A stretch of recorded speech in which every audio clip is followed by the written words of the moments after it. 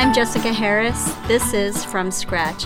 My guest is Kaz Marte, founder of ConBody, an exercise program that Kaz developed while he was in prison for selling drugs. From working out in his 9x6 prison cell, he lost 70 pounds in 6 months. ConBody's located on the Lower East Side of Manhattan and also offers classes online so you can do prison-style workouts from the solitary confinement of your own home. Kaz started ConBody in 2014 after he was released from prison. Welcome. Thank you. I want to talk about life on the Lower East Side, given that that's all linked to what you're doing now. Yes. Your parents are from the Dominican Republic. Yeah. You were born here. What was it like in the late 80s, early 90s? Okay. And you were born in 1985. Yeah, so growing up in that neighborhood in the Lower East Side, it was drugs everywhere.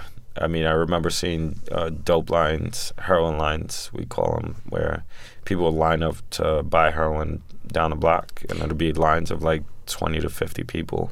What kind of student were you in school? I was a pretty good student. I was bilingual. I was supposed to be skipped in the 3rd grade, and my mom didn't allow it. I did really well in elementary school. Middle school was a different story.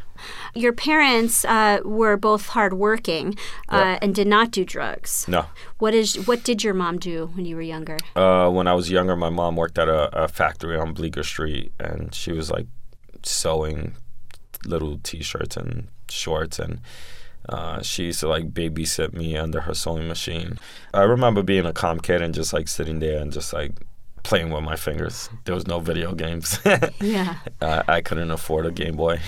And the sound of the machines, do you remember the sound? Yes, I definitely remember. I was watching a guy that was like ironing all the clothes items, and it was just one guy that was working there, and there was just a whole bunch of ladies like sewing. He would be like steaming everything, like, you know. And how about your dad? He worked as a chef at Tavern of the Green, and then started working in bodegas. That was actually my first job. I worked at a bodega that he ran in front of my building. It was the building downstairs, so I had to wake up in the morning and like open up the store and clean it up, and I started stealing cigarettes. Mm-hmm. And then one thing led to another. Cigarettes led to marijuana at age 12. At age 11, you had your first introduction to pot. Did your parents know that you were starting to dabble in this? They already knew I was going to go down that route, and because all my cousins we lived in the same floor on 42 Renton Street. Like my whole family was there, and we would like smoke cigarettes in the hallway and like, you know, throw water balloons off the roof and just hang. Our playpen was the fire escape. They found weed when I was 12, and they would tell me, you know, smoke in the building, don't go outside and smoke, if you know, trying to protect me from being arrested. And then you turned to selling drugs. What was driving you to start this? I wanted it. I wanted things, and I was hungry. I was always looking to make money as a kid. I would collect baseball cards, sell them. I would, you know, go up and down the stairs with a black garbage bag and take all the cans from the neighbors and exchange them in the bodega. And that would be like my lunch money. But I was just hungry, and everybody that was around me had everything, and I wanted that. So fast forward a few years, by the age of 19, you had become kind of a local kingpin. Is that overstating it? Not local. It was more of like a tri-state, more regional thing. But it was definitely a delivery service. So I changed the way we sold drugs in the Lower East Side. So I had everybody wear suits and ties, and I made 10,000 business cards. And when the neighborhood started really gentrifying, I gave it out to like all these like young hipsters, and it was a 24-hour delivery service, and I had over 20 people working for me at that time. And you were selling now to people who were like analysts at Goldman Sachs, exactly. Right? I mean, stockbrokers, judges, lawyers, doctors, you name it. And you had 7 cell phones at one point? Yeah, we had 7 cell phones because each phone only held 1,500 numbers, and it got so overwhelming that I started getting like dispatchers, and I had like easel boards where they would write like who's coming in, what's going out, how many people, like keeping stats. We had a marble notebook, like old school bookkeeping style. it was pretty crazy. By the way, just going back to your parents, you also have 2 sisters and a brother. Yeah. Now, your sisters are ambitious. One was a managing director at Goldman Sachs. Yeah. She now lives in London, and the other is an underwriter for an insurance company. Yeah. And your brother, too, running for city council in District 65 of Manhattan. Yeah, we're hustlers. We're trying to take over. We all did well in school. Both my sisters like valedictorians, and my brother as well. So you had a turning point. You were age 23 and you were caught by the federal authorities. Talk to me about your psychological state at that time. Like, need I ask how you felt about going to jail for 7 years? I was happy. How come? Because it was only 7 years. It was my 3rd felony. I was in and out of jail since I was 13.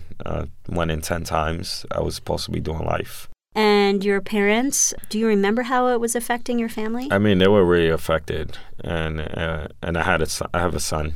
I have a 9-year-old son. And I went in when he was 2 years old and came out when he was 6. Seeing that transition with him, and it was sad. You ended up only serving 4 years ultimately. How come? Due to a program called SHOCK. It's a military-style boot camp type of deal.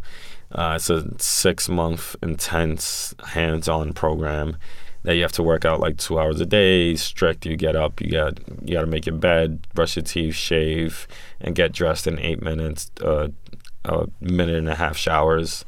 Like, it's crazy intense. That seems helpful.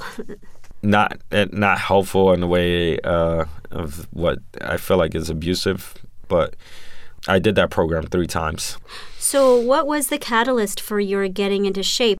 I got big and started eating unhealthy, and I was my cholesterol levels were really bad. But I didn't find this out until I went to the doctor in prison in 2009, and they told me that my cholesterol levels were so high that I could die within 5 years. I was sentenced to 7 years, and I did the math, and I said, I'm not going to die in this prison cell. And I began working out, and I lost 70 pounds in 6 months, and then helped over 20 inmates who was over 1,000 pounds combined. Now, what did you do in that prison cell that caused you to lose 70 pounds in 6 months? So I took those techniques that I learned from the SHOCK program in 05, 06, and I began using them in that cell. And then I came up with new creative moves because I was there by myself and I was bored, and I just did stuff. Like what? There's one exercise I call it up and down. It's like where you sit down on the ground and you get back up. You sit down on the ground and you get back up. It's a natural movement, but people don't really see the effects. It's really hard to sit down and get back up at a high repetitive amount of times, a couple hundred times. What else? So I did like push-ups, dips off of my side of my bed. I held my mattress and did step-ups on the side with the bed, shoulder presses with my pillow, and just getting creative because you have nothing to do and you was bored. Your motivation was your own physical health because you had been told that you might die in 5 years. And also there's a culture of exercise a little bit, right? Yeah. Why? Because you have the time to do it, and a lot of guys in the prison yard, they're like, yeah, I'm going to get out because I'm going to get these girls. You don't want to go in there and just waste your time and like be fat and lazy and then come out and looking the same, and you won't be able to find a girl. Even though your prison sentence was shortened from 7 years to 4 years, you spent a month in solitary confinement because you had an altercation with a guard? Yes. And then you kind of had an epiphany moment while you were there. Yeah. But why were you there? Why was I there? I was called down to the medical unit. This officer places me on the wall to search me. He starts searching me and manhandling me in the wrong ways. I moved a little bit. He smacked me in the back of my head really hard, which made me drop down to the ground. And I stood up and I turned around on him. 10 officers, about a dozen officers came to the scene. They beat the crap out of me. They threw me in solitary. I ended up doing an extra year because of that situation. But isn't this illegal? Like, for doing what? You didn't do anything. When I got to that cell, I was like banging my head in the wall because I was like, I'm coming home. I told my son that I was coming home in 2 months, and I couldn't see my son. And And I was devastated because I was like, I didn't do anything wrong. You wrote a letter to your family. Yeah, so out of like desperation, I sat down at this little desk that you have in your cell, and I began writing a letter asking for help. I enclosed this letter, and when I enclosed it, I realized I didn't have a stamp to send it out with. A couple days later, my sister writes me. She tells me to read Psalm 91 from the Bible. All I had in my cell was a Bible that I never picked up, and as soon as I started reading it, a stamp fell out of my Bible, and it was a stamp that I needed to send out this letter with. Right in that instant moment, or that stupidity that I used to think, all went out the door. I felt like I was affecting so many people, and I was creating this whole web of destruction, and I needed to, create a web of positivity. I felt like this was my calling. My whole idea was like starting a prison-style boot camp, doing training the same way we trained in the prison yard, and then hiring formerly incarcerated people to teach the fitness classes. So you get out of prison, but you don't start ConBody right away. You tried to find other jobs prior. What were some of those jobs that you had? So I just kept applying for jobs. I kept getting the door slammed in my face. Eventually, I found a job off the books. My uncle works at this hotel, and I was just scrubbing toilets there. I was grateful. I was not making a lot of money, but I was out, and I could eat, and I could sleep, and I could use the bathroom whenever I want to. While you were working with your uncle at this hotel, and you were exercising in the park. Yeah, I was working out by myself, and I was going up to random people, and I used the same marketing tactics that I used while I was selling drugs. I made business cards, and I started going up to girls with yoga pants. I tell them, I see that you work out, you should come work out with me. I run ConBody as a prison-style boot camp derived from my prison experience, where I lost 70 pounds in 6 months in a prison cell, and then I helped over 20 inmates who was over 1,000 pounds combined. I could get you that, excuse my language, that prison body you've always desired. And did they come, or were they kind of scared off by that? Some just laughed. Out of 1,000, maybe 5 or 10. So it took a while. Wasn't there some story you were working out and some guy passed you and said, "Can I join?" And you said, "Yeah, for $200." I was doing pull-up bar training in the morning, and I had a group of about 6-7 people out there. He comes running towards the side and jumps on this pull-up bar that I made. There's no pull-up bar in the park. I took this broken piece pipe off the ground and stuck it between fences and was doing pull-up bar training there. And when he jumped on it, I was like, "Yo, that's my bar. You have to pay me for that."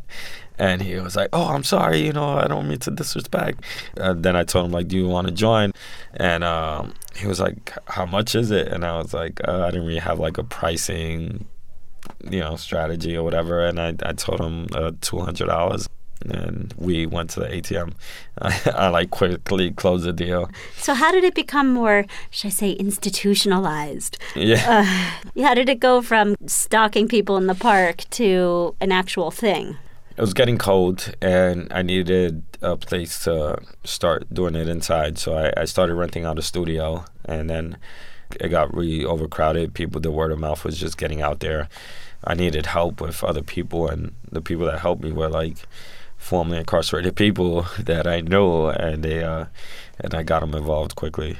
You won a business plan competition. How did you team up with, who was it? I won a business plan competition through Defy Ventures. So Defy Ventures that believes that illegal entrepreneurs could become legal entrepreneurs.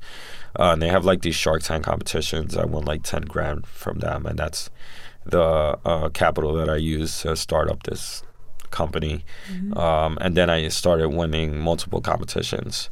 I joined this YPO competition that Barbara Corcoran from Shark Tank was actually hosting, and I won that, and then I won and started raising more money, Kickstarters and all this other stuff. I've heard you say that you transferred your hustle. You hustled to sell drugs, and then how'd you come up with that term? I like it. Well, transform your hustle. That's like that's that Defy Ventures like tagline. Transform your hustle. Yeah. How did selling drugs kind of help you with what you're doing now? Definitely made me not scared to ask. Going up to random people and just like stopping them and pitching them and like continuously doing it was something that I did. I think the only difference is that you have to pay taxes. Was there one person or one like magazine piece that really helped to escalate ConBody? Were there any turning points? There was a small NPR piece that was done like in 2014 when I first like started in the studios and people started hitting me up out of nowhere. From there, a TED Talk. And from there, like just a whole bunch of magazines and articles started spiraling. We've been featured in over 200 publications now. What is the nature of your clients? So it's usually like 25 to 35-year-old young professional women. We use no equipment. And I feel like equipment really intimidates females sometimes, and that's what they tell me. Also, it's 30-minute classes. That helps. Yes, 30-minute classes that you will be taking too, Jessica. If you're my teacher, I'll do it. In addition to having this studio on the Lower East Side, you're now reaching people in other cities and countries because you have an online platform where you're streaming workouts. What's an example of some people taking these online classes? Where are they living? So I have people from like everywhere, like Middle America, moms, kids, college students. We got people from Korea, China, Hong Kong, Japan, South Africa. A lot of people from like London, Italy, France. There's people from Turkey. But it's just been like really catching on with like the whole world. Was there one or two people that were so helpful to you in getting this off the ground? Oh, yeah, there's been a lot of people, especially my ex-girlfriend, Jennifer Shaw. She's like really intelligent and taught me a lot about branding, writing emails, and reconstructing the business properly. Is she the mother of your son? No. I actually met this girlfriend on Tinder when I came home. Do you exercise every day? I don't exercise every single day, but I really exercise frequently, at least like 4 to 5 times a week. I just ran the Manhattan Bridge before I got here. And what'd you eat? I ate corned beef hash, home fries, and boiled eggs from Cup and Salsa on Canal and Eldridge. You got a huge smile on your face. It's my favorite spot. You know, John and Nick, they've been there since I was born. When you walk the streets of the Lower East Side now versus, the late 1980s, 90s, how do you feel walking the same streets and having it look, well, how would you define how it looks and feels? Back in the day, it was more of a community and more dangerous.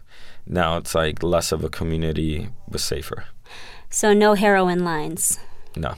Coffee and there's no more kids. There's like poodles, you know. I remember as a kid running in the park at late night of the hours at 5, 6 years old and somebody's watching me in the street and nobody cared. I miss summers where I was opening up the fire hydrant and cleaning cars and making a few dollars and just still having fun on the streets, you know. Nobody hangs around in corners anymore.